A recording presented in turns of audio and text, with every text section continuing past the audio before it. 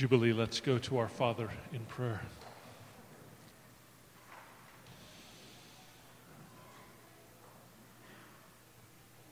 Father, as we consider this morning, once again, what your word has to say about children and homes and parenting, we think about the many children in this church family.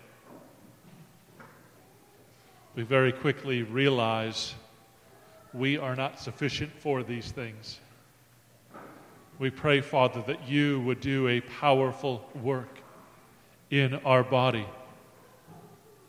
to strengthen all those who are investing and loving and serving this next generation that you've entrusted here. We say, protect each little life. Guard them. Father, we pray that each one of them would know Jesus and love Jesus and live for Jesus. We pray that you would strengthen parents from seeking to train their children in a Sunday service to the Monday through Sunday routine. Grant that they would look to you and your strength. Help them, encourage them, come alongside them. And Father, we thank you so much for all those in this body that give themselves to serve and to bless and to help children out that are not their own. We pray that you'd encourage all of those caregivers, all of those helpers. We say thank you so much for them. They are a gift. Father, for each one of us in this body this day, we recognize that we live in a world with a news cycle that never ends, it seems, and always another crisis, another controversy, another reality. We pray this morning, Father, that you would grant us to be still and to know that you are God. To be still and know that you will be exalted in all the earth. Certain future reality. And as we are still, we recognize there is pain, there are trials that so many in our body face and are going through. And Father, we pray this week that you would draw near to the brokenhearted. Father, we pray that you would lift up the downcast. Father, we pray that you would strengthen the weak and encourage the faint-hearted. Father, we think particularly of Matt and Monica Larsson in Sweden. They have faced one trial after another, and now they face another difficult trial. We pray that you would draw near to them. Would you be God for they and their children? Would you be peace? Would you be comfort? Would you be hope for them? Father, we thank you for the work that's being done to love and serve children in need of a home, and we do pray for the Crapels and the Shavesties. Pray for the Millers that you would strengthen and encourage them in this work and just show us as a church how to continue to support and encourage families seeking to love in this way. We pray that you'd continue to strengthen and encourage those seeking to adopt children and those giving themselves to ministry to children in so many different ways across this body. Father, we're thankful for Wilma's testimony. We're thankful that you have been faithful over years, over decades, and over centuries. And you didn't start working when we showed up, but you have been at work long before we got here on this corner.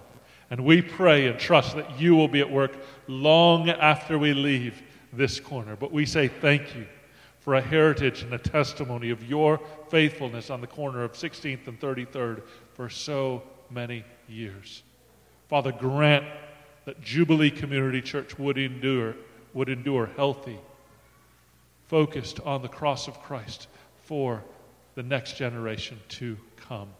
And Father, as we now turn to open your word, we pray that you would open the eyes of our heart that we might behold wonderful things from your word. We need you. Come and meet each one of us with just what we need. We are weak. You are strong. Father, would you address us by your Holy Spirit and grant us to see Jesus, we pray. in his mighty name. Amen. Amen. Amen. Thank you for praying with me. I invite you to open your Bibles to Ephesians, the last chapter, chapter 6. And we are going to be back in those first 4 verses we were in last week. And then we'll hand this off to Lou, and he will pick up next couple of weeks, continuing to march us towards the end of this great book, this book of Ephesians. But our sermon text this morning, again, is the first 4 verses of Ephesians chapter 6. So I invite you to open your Bibles there, get one in the pew in front of you if you don't have one, and I ask that you all please rise for the reading of the inspired, inerrant Word of God.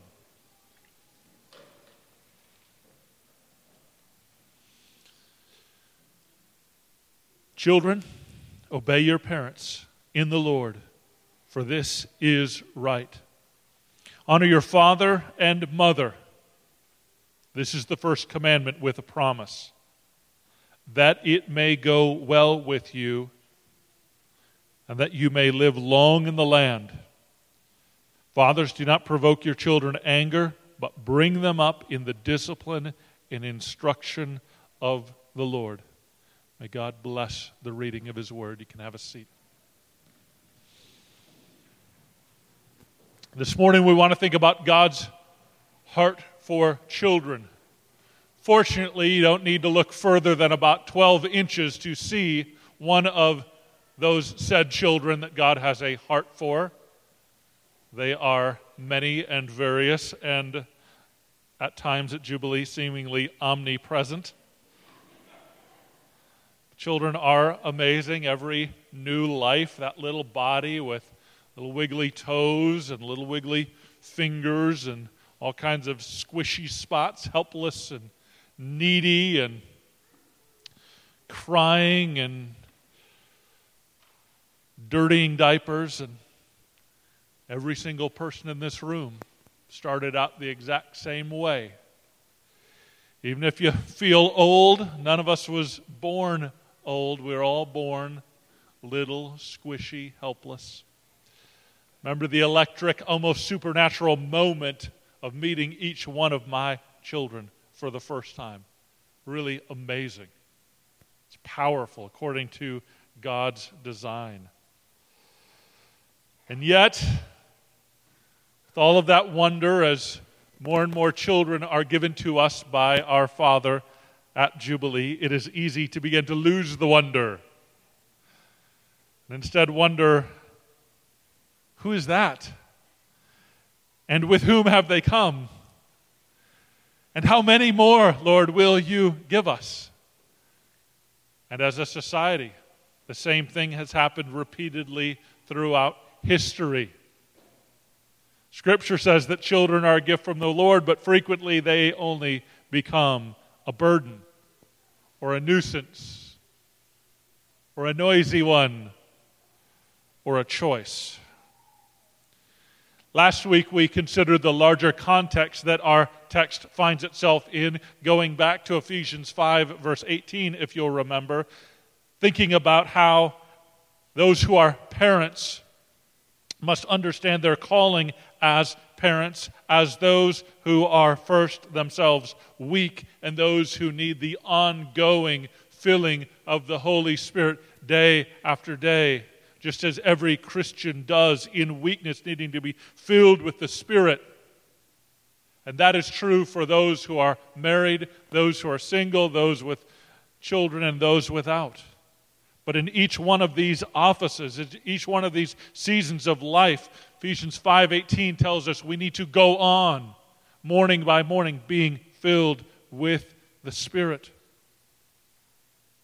And this is certainly true in the challenging call to parent. Yet as we saw last week, and as we see again this week in this very short text, there is remarkably little detail that addresses all the complexities that parenting entails, all the many questions that arise in our minds about the raising of children. There is not much right here, and so we are reminded the chapter 4 and chapter 5, which are built on the powerful doctrine that we saw of who God is and what He has done in 1, 2, and 3, all are this building argument that much of what we need in the raising of children is much of what we need, all of us, to live for the Lord Jesus Christ, which is in 4, it's in 5, and not only here, but in 6, it doesn't stop here. It continues, and as we will see, the great climactic final passage in a couple of weeks that Lou will begin us in reminds us, as we think of the context of where we're at here, turn your eyes down to verse 10, when it says, "Finally be strong in the Lord and in the strength of His might, put on the whole armor of God, that you may be able to stand against the schemes of the devil." We're reminded we are in a battle. The raising of children is a battle. And marriage is a battle. And they're all happening within this context of a great cosmic spiritual battle. For the Christian life is war. The world and our culture and our country, it is not saying, go, follow Jesus. Go, stay faithful in marriage. Go, serve and love your children and grow them up in the fear and admonition of the Lord. It's not. It's working against it.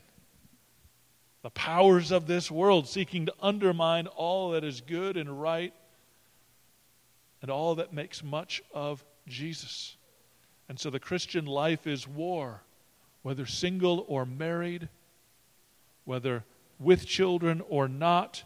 In each case, the enemy of our soul seeks to deceive and derail, and in each case we need this, the weapon of truth, which is the sword of the Spirit, to fight against lies and against chaos and against disorder and all the pathways that lead to destruction. For around us, when we look, we think about families and homes and parenting. It's not hard to see wreckage from broken lives and broken relationships and broken marriages and broken homes. And if we're honest and take a little time, we can share the scars and the war wounds in this room that many of us have experienced. And yet the war doesn't just rage out there, and it doesn't just rage in our past. It rages also within our very lives. And so as we think about this theme in its context, we recognize that this war first starts with the individual, with the father, with the mother, whom the enemy would seek to deceive, would seek to lead, to encourage them to give way to sin, to harden their hearts, to continue in a path of unrighteousness. So the call this morning is knowing that all of us will sin. We must be those who repent and turn. For Jubilee, when we give ourselves to unrighteousness, then evil enters the home, and bad and bitter fruit springs forth. And from the beginning, the enemy of our soul has been seeking to kill and destroy children. As he did through Pharaoh and all those little Hebrew babies, as he did through Pilate and all those little boys, so he does today, seeking to destroy families and marriages and healthy parenting relationships. So we are here this morning to fight with faith. Faith in Jesus, who is our righteousness, as His people, seeking His Spirit to put sin to death together. And it is our great desire that imperfectly, weakly, we will together live according to what God has set forth, and that God will, through our faith-filled lives, bear fruit here and out from here for the joy of many. That He would daily lead us in His pathway of righteousness and His pathway of joy. We begin in verse 1. Children, obey your parents in the Lord, for this is right. Remember years ago we had little refrigerator magnets we got from the nursery at Bethlehem, and one of the verses we taught our children when they could barely speak was this one. And it's a good one. It's important, just order of things. Children, obey your parents in the Lord, for this is right. Verse 1 is a call to obey. Children are to obey their parents. As we said last week, your children may not, we don't know where they all are in their faith, but they are called to obey wherever they are from early days. This is the first reality, first thing we're given.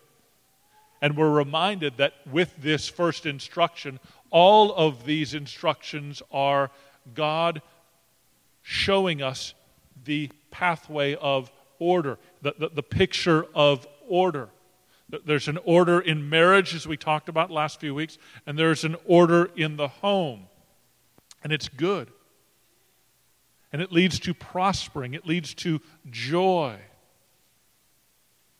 So children need parents by God's design, and children need parents to teach them to obey. Children need to obey. When this gets missed, you've been to that house. You've been in Target next to that family. It's chaos, and it's loud, and it's stressful, and it's difficult. And yet, this doesn't come with a snap of the fingers, does it? It's a call for parents to teach children to obey. And this is a call, just as parents teach children to obey, that this models for us. We as children are to obey our Father. Why? Remember what Jesus said about obedience? He said, if you love me, you will keep my commandments. If you love the Father, you will obey him. So in our relationship with our Father, we obey him as an act of love, as an act of service. If we say we love God, but we disobey his commands, Jesus said, your profession is false. It's not true. And so it is for us. So in a Christian home, obedience is expected. It is taught. And it is to be enforced, as we said last week, with discipline. However, it is a discipline not to be rooted in anger. It is a discipline to be rooted in love, with a heart that desires the peaceful fruit of righteousness that discipline brings. And when, by God's grace, children learn to obey as a pattern and learn to do so more quickly than more slowly, it leads to a much more peaceful home. You say, okay, that sounds pretty straightforward. And yet suddenly, if we had time for questions at this moment, all kinds of hands would go up. Yeah, but what about what does this really look like in real life? Well, it requires patience. It requires great patience. And it requires more patience than you have, which means you need God's help. It also requires diligence. Training children is not child's play. It's work. It is hard work. It is serious work. I don't know about you, but that's not really what I want. What I want is what I want, and when I want it is right now. So this pushes me.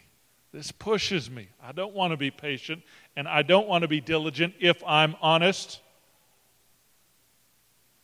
But I'm reminded that what Paul Tripp says is true. Parenting is much more process than event. Parenting is much more process than event. It is an ongoing work. And then you say, but Pastor, I don't have kids. Discipleship is much more process than event, right? What do you mean by that? It doesn't happen in a moment. It's this ongoing process, much like our progressive sanctification. And here's where we get the right perspective about parenting. Because when I have children in my home and I'm trying to parent them, very quickly I can think, okay, I'm the expert, I'm going to do this, I'm in charge. But God is constantly reminding me in this relationship, there's this other relationship of father and child that is shaping and impacting this relationship. How patient is my Father with me? How much patience is required with me? How much of a process is my growth in grace?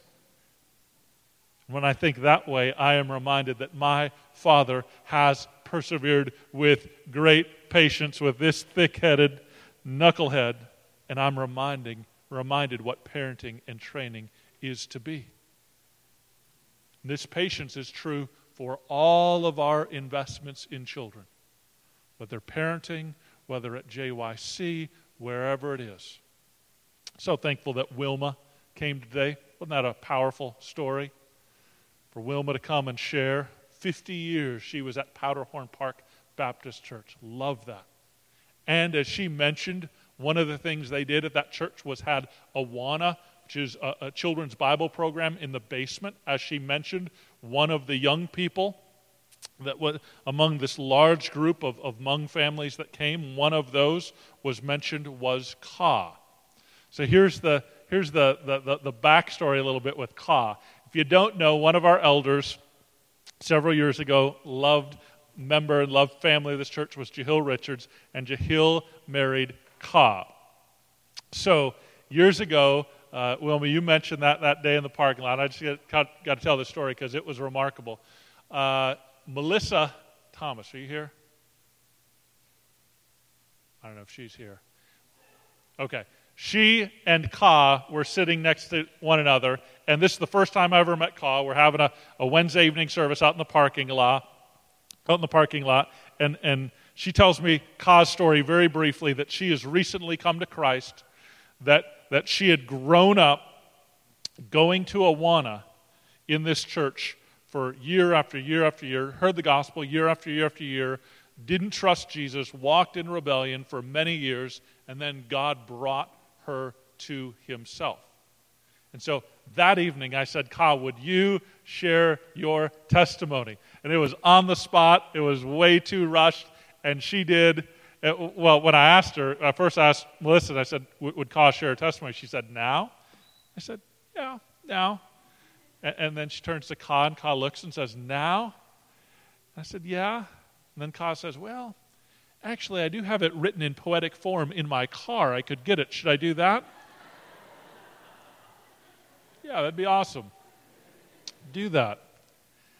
And when she shared it, it was like a bomb from God went off. It was so powerful.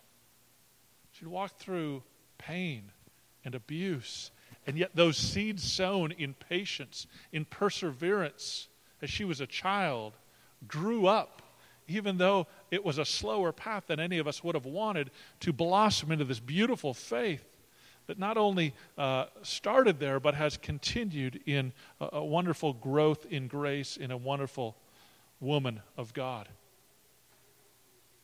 And so we're reminded that this work with children takes great patience, because one sows, another reaps, but it's God who brings the growth.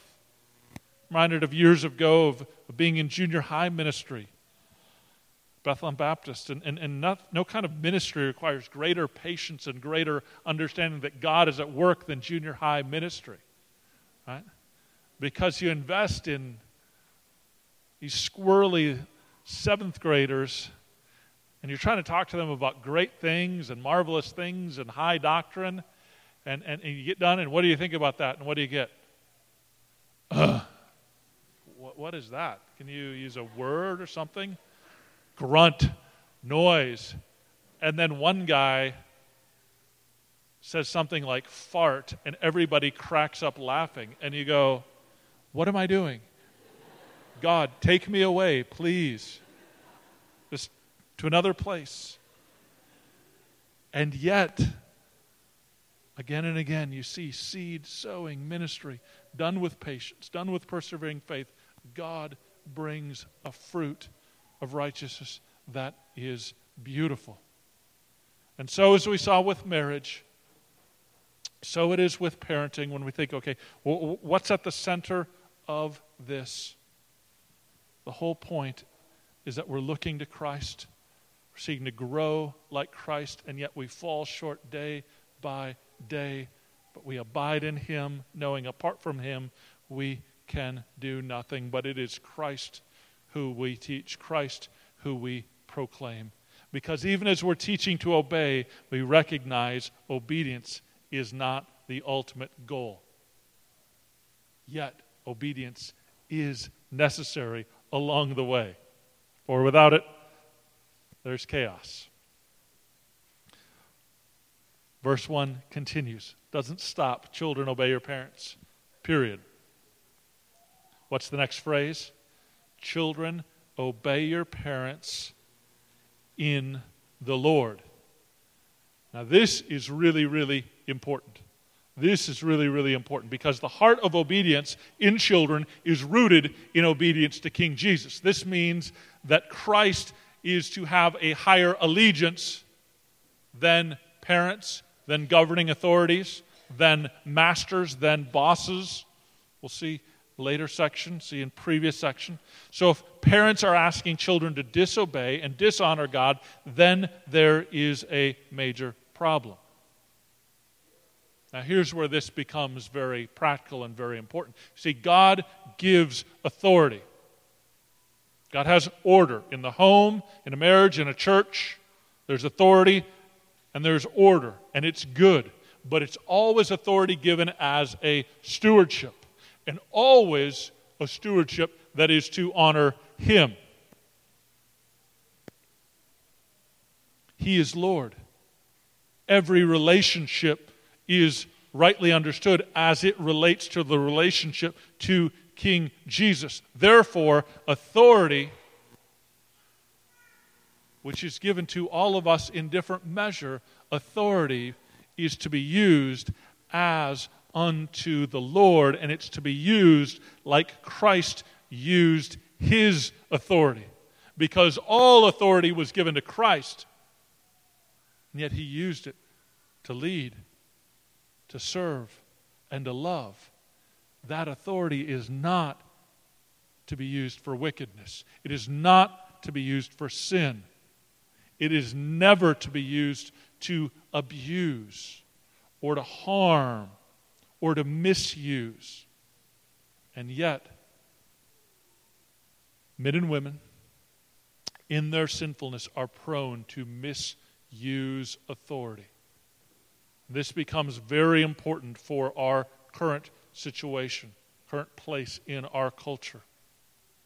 That's why it's so important that Christians do not live lives of isolation. They are to live together as a body where help is to be found when authority starts being misused, that others can see, others can speak, others can intervene, that help can be found for children or married ones or those in a church where there is a crisis.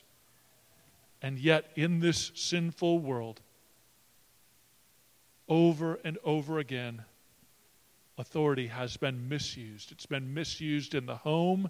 It's been misused in the church. This week, the Houston Chronicle published an important report on hundreds and hundreds of instances of abuse in the Southern Baptist Convention, which we joined a couple of years ago. Instances where churches hired men, most often, of very problematic character and allowed abuse to continue. Abuse was covered up time and time again and not dealt with appropriately. Now, many instances where things were handled very well, but far too many instances where they were not. This is serious. Let me be very clear. Jesus never calls us to cover things up. He never calls us to sweep things under the rug, to hide sin away and pretend it didn't happen. Instead, God calls us to protect the vulnerable, to guard the weak, to guard children, to put in place procedures and plans that protect the most vulnerable among us. And we at Jubilee are very passionate in our desire to protect children and hold the community together to standards of integrity and care and concern. We are committed as a church to work for this protection and the well-being of every child and every person that is here. And yet we recognize we live in a world that's broken. We recognize that each of us is a sinner. So we must be very intentional with steps that guard and protect and help. I'm very thankful for the work of Pastor Toph, who's downstairs with the kids, for the work of Becca and other key leaders who have been working to put protocols and plans in place that make Jubilee safer. Whether it's putting in windows in almost every door in this church, or wristbands in nurseries, or the endless amount of background checks that are done, all is done in an effort to guard and love our children. But together, Jubilee, we must be so vigilant in our homes and as a church. Because we all know systems aren't perfect. But we work together, trusting God, asking for His help in this. Side note, if you are here this morning, friend, and you have suffered from some misuse of authority, if you have suffered the pain of abuse in some way, and you have not been able to share that or talk about that with someone, know that there are sisters and brothers in this church who are ready to listen, to weep with you, to pray with you, and to seek healing from our Lord Jesus. If you want, put a request in that little offering box back there, just a little prayer request. Say, can someone call me? Can someone talk to me? Or pursue a member here. But know that no one needs suffer alone. The Lord is near to the brokenhearted. He draws near to the hurting. So Jubilee, it's our prayer that this generation of children and youth, with God's help, would be protected in this world where there are so many pitfalls and landmines. So we think about these things. We think, what does it look like to relate to children? Again, we look to Christ. We remember that Christ, when the disciples shunned the little children from coming to Him, He said, no, come, let the little children come unto me. Then remember, Jesus warned about behavior towards little children. Remember what He said?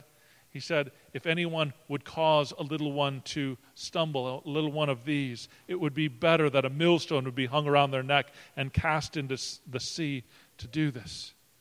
So as we think about children and this relationship we have with children, this is so important that we understand that Christ is calling us to build a culture here that values children, that sees them as precious, but also a culture that protects children and seeks to model the love of Jesus so that Christ would be honored in this church and in our homes, knowing that it's a great deal of work. Every child, they require great investment, and yet each one is given as a tremendous stewardship.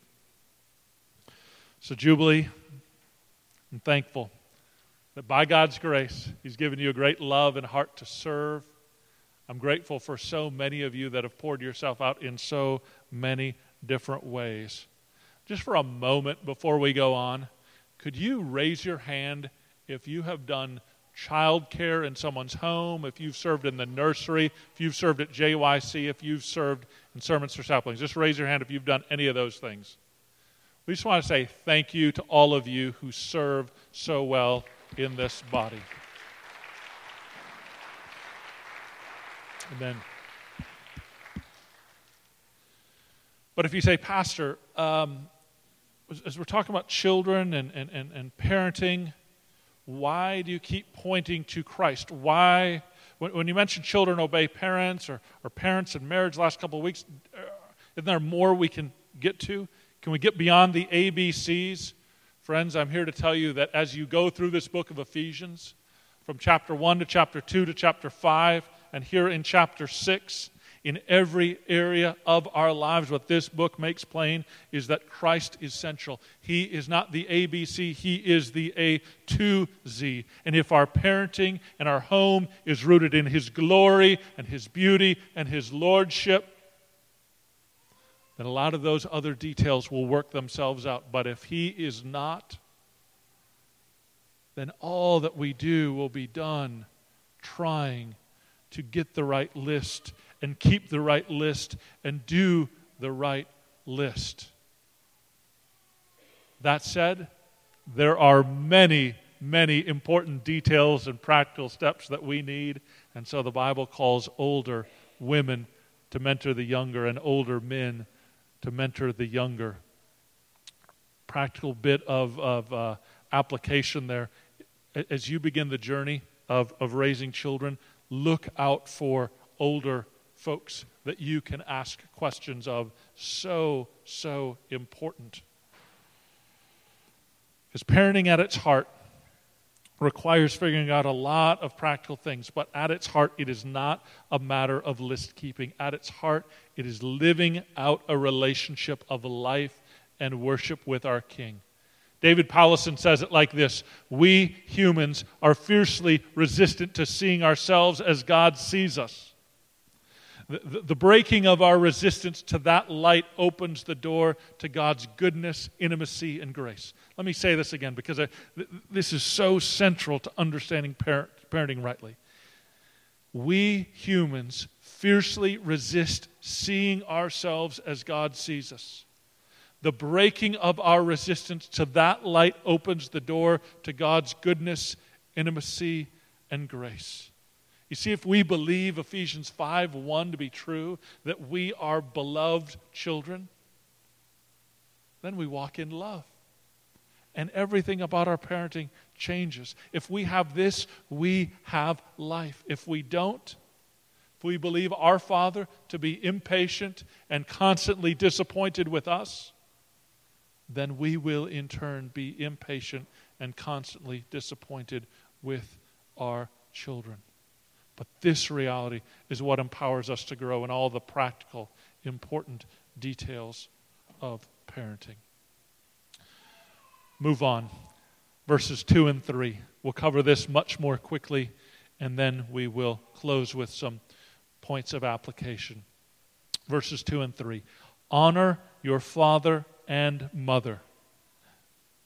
Quoting here from Exodus 20, as God gives the 10 commandments, then this note is added: this is the first commandment with a promise. That is, that it may go well with you and that you may live long in the land. So first we teach this to our children. We teach them that they are to honor your father and your mother. Then we add that there is a promise attached to this commandment. So I have asked my children many times, do you want your life to go well? Answer, of course. Great. Well, God says obedience to this command leads to that blessing and that promise. Honor your father and your mother. But very quickly, as we teach this to our children, what happens? We realize, oh, this applies to me as well. And each of us then must consider, what does it mean for me to honor father and mother? And as many people as there are in this room, as many stories as there are about how honoring father and mother is really easy in some cases and really, really hard and challenging in so many others. Instances of not even knowing who my father is. Instances of hard pain, harsh words. What do we do with that? Well, there are no easy answers to that question. But it does begin with the desire to say, God, I want to honor you. Help me to honor my father and my mother. And then we work it out in community, talking about what that looks like. Because as children who are little obey their parents, they do so in the Lord. And so we, as we grow older, honor our parents in the Lord, as unto the Lord. And sometimes that means drawing boundaries. Sometimes that means setting a place of balance. Because there are to be no tyrants, there is an order of accountability. And we are not to give ourselves to be run over time and time again. But as children are called to obey parents, we are called, all of us, to honor father and mother. But we are reminded in all of this that responsibility, authority is given as a stewardship. And all of us have a degree of accountability to one another. We live in a web of interconnected relationships where sin should not run roughshod over anyone. We help one another find that way of health, that way of life. Pointed to this a couple weeks ago. Go back and see this one more time, and then we'll get to applications. Chapter 5, verse 21. Before this section on children and parents, before the section on husbands and wives, remember what 5:21 says. It says that we are to be submitting to one another out of reverence for Christ. What does that mean again? It means that we're to submit to the authorities that God has given, which means all of us are living lives of submission to the authorities God's put, one of which is healthy church leadership. None of us in control, all of us submitting to healthy leadership. And that, friends, is a guard God has put from any of these things being abused or any of these things running away in a direction that is not helpful. So much we can say on this theme, so few details here. We're all wanting more if we're parents and trying to figure this out. I want to do 4 applications here at the end of this message. Maybe one of them will land on you. One of them I hope is helpful for you. All of these you can discuss at your missional life group or at lunch this afternoon, just working this out. What does this look like? But the first application is to be reminded that the call here to parents is a call to gospel parenting. One of the hardest things about being a parent is one of the hardest things about being a pastor, which is constantly feeling like, God, you got the wrong guy. You got the wrong guy. You need someone more holy, more godly, more patient, more loving, more something than this person. And all of you will feel that as you embark on parenting and discipleship, right? But the gospel reminds us that none of us is righteous. All of us blow it. And so we begin by repenting. And then we move on to looking at Jesus. And as we walk as followers, that is, as disciples of Christ, we draw those behind us, whether our children or those whose lives we're investing in, and we say, come with me. In all of my imperfection, come with me as I repent of my sin. Come with me as I confess sin, as I look to Christ. Follow me as I follow Christ. And day by day, seeking to live as Psalm 1 people, meditating on that law of the Lord, looking to His promises, believing, God changes us. One person, one family, one church, little by little by little by little. So what's the call? The call is to gospel parenting, living out the gospel in our own hearts, just as we saw in Deuteronomy 6 last week. Second application. The text here is calling us to teach obedience. Obedience is essential. But the goal of Christian parenting is to parent the heart. In Proverbs, the writer of Proverbs says, "My son, give me your heart." The second thing we must be reminded of is the call to parent, just as the call to disciple is a call to pursue the heart. The thing I need for my children more than I need outward obedience is a heart that is changed. A heart that desires to honor father and mother. A heart that wants to obey parents in the Lord. That's what we're pursuing. And that makes this work challenging. that makes this work difficult. And it makes it difficult in an age as we seek to parent that heart and shepherd that heart in an age where screens are everywhere. And screens are calling our children to pursue this and that. And so parents, we have this huge call to figure out, how do we use technology? How do we navigate all of this? So much is accessible to our kids, and all the while we are saying, my son, my daughter, give me your heart. This is the way, walk in it. This is the pathway of joy. This is the pathway of destruction over here. Don't go here. Don't go here. You say, what does this look like? Well,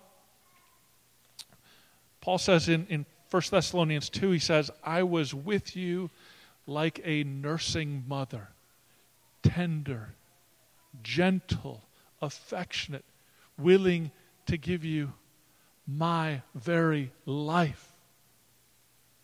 And so he said, my son, give me your heart as a mother does, with gentleness, with care, with affection, saying, Jesus is the way. Remember years ago having a mother who did that for me, which was so precious even before I was a believer.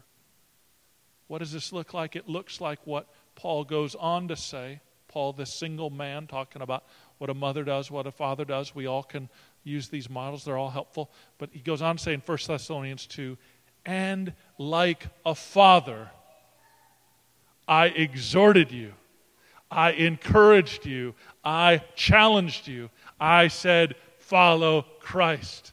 You say, well, what does that look like? What does that look like? Well, I remember years ago coaching one of my boys on a basketball team at Stewart Park. Bunch of 12-year-old young guys. They were little guys. We went through our year, had a pretty good year. We got to the end of the season, and we were able to play in the championship game. Well, most games we went to, there were a handful of parents. For whatever reason, at this championship game in North Minneapolis, the gym was packed. Standing room only around the whole thing. And then we saw the team we were to play, and we said, oh my. They were big. They had kids over 6 feet. They had one kid who was 6'4", and we're a bunch of squirrely little 12-year-olds, and we're going, what on earth do we do? So I remember thinking, what is the coaching plan here? Well, the coaching plan was to exhort like a father. And it was to believe in those kids before they believed in themselves, saying, all right, guys, we're going to play hard. We're going to hustle. We're going to do the best we can. Let's go get them. We can do this. And we went out there, and we got behind. The whole game, we kept calling timeout saying, you can do this. No, we can't. They're too big. You can do this. No, we can't. You can do this. And friends, this is a picture of what discipleship and parenting looks like. Because as that game went on all year, we'd had a rule, no three-point shooting, because these guys are all so small, they could do that. And so everybody wants to shoot three-pointers and be Steph Curry. We said, none of that. Well, we got into that game with 6'4" in the middle. We said, all right, start shooting them from wherever you can shoot them. And suddenly guys that had shot all year are shooting them, and they're making them, and we're going, all right, you can do this, you can do this, you can do this. We get all the way down to the end. The last minute, we tie the score, and it heads to overtime. We get in that huddle. You can do this. You can do this. You can do this. And then in overtime, we hit a shot with less than 2 seconds left. And we took the lead. And it was beautiful. And then they hit a circus shot and won. However, at Broadway Pizza, we felt like champs. And that's how life goes. And that's what parenting looks like. So often saying, keep going, keep going, keep going. And that's discipleship. It's parenting. It's what God's called us to do. Application number 3. Katie mentioned it well earlier. Jubilee, we are just praying and saying, God, would you bring an end to the number of waiting children in Minnesota who are waiting without homes, those who used to be called orphans, now are in what we call in the foster care system. But we're just praying, God, continue to bless this work of seeking to love children in foster care. Continue to bless the work of adoption. Exciting when God provides for families to be able to do that. Each one of us is limited No one's called to be Superman at all, and yet each one can do our little part to support and love and pray. I was meeting with some of those who are leading this cause last week, and one of them shared a poem, and because she's not here, I think it's okay to read this poem for you. And I'm sure she would say it much better than I will, but this is from Madeline Shavesty. She wrote this poem called Too Hard for Me. Here's how it goes. Taking a baby or a kid, all the things I'd need to get rid, the sacrifices I'd have to make, and the time this child would take. They're already too wounded and scarred. I couldn't do it. This is just too hard for me. You have your bellies full 3 times a day, a bed every night for your head to lay. You have a family and friends and a handful of people to support you. If only you could see the riches in front of you. Turn your eyes to this baby who from conception was introduced to deception. What poison filled her veins is only a foretaste of what is to come, pain. What should have been a home of peace was only a space that was laced with more than any baby should face, running the race with disgrace. And when she exits that place, still too early, earlier than expected, the high cries and trembles evoke her to be tested positive for hurt and destructive properties that have embedded in her tiny frame. No, this is not a game. In this world she came, knowing not love or peace, with nothing to gain. So sitting with bellies full and laughing, there's a baby lying alone in a NICU cage. I should be anguished and enraged that this baby who knows not love, but only pain and strife, is lying there without having someone to point them to the one who gave them life. You are not so different than she. For when God first looked at you, he saw not the brokenness but the beauty. In this calamity, I will redeem frail humanity. He said, though you cost me my life, you are not too hard for me. So having Jesus in mind, relying in his strength and leaving yours behind, you can say with certainty, little child, you too are not too hard for me. Amen? This is hard. God is good. We look to him. Last point of application. All of this is done day by day, little bit by little bit. Parenting is a process. It is not an event. And so we printed some catechisms there on the table right through there. We would encourage you to take your children through the catechisms. There's one for younger children.